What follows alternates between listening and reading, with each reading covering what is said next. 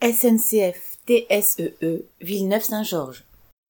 À la manifestation parisienne du jeudi 23 mars, Sébastien, un cheminot de Villeneuve-Saint-Georges, qui manifestait avec une quarantaine de ses collègues, a reçu un projectile provenant d'une grenade de désencerclement et a perdu un œil. Sébastien travaille depuis 25 ans au Technicentre Sud-Est européen, TSEE entre parenthèses. C'est un militant ouvrier dévoué et respecté.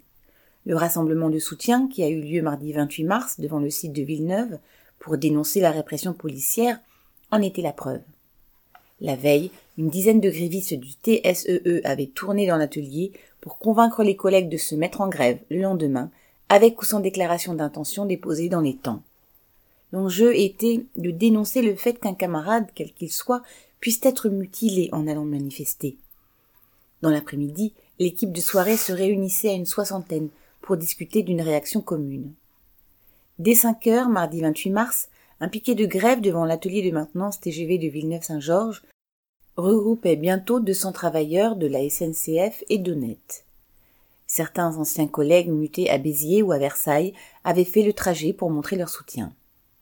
D'autres, n'ayant peut-être jamais fait grève, étaient présents.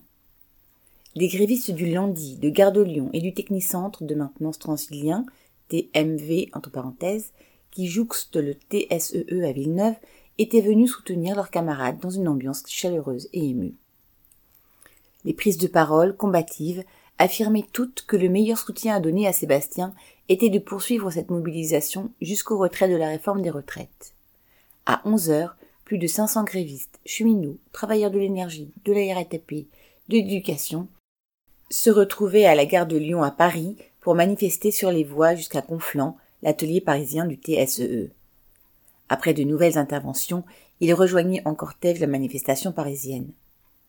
Montrant toute sa faiblesse, le gouvernement mise sur la répression policière pour intimider les manifestants. Mais celle-ci n'a jamais empêché les travailleurs de se révolter. Correspondant LO.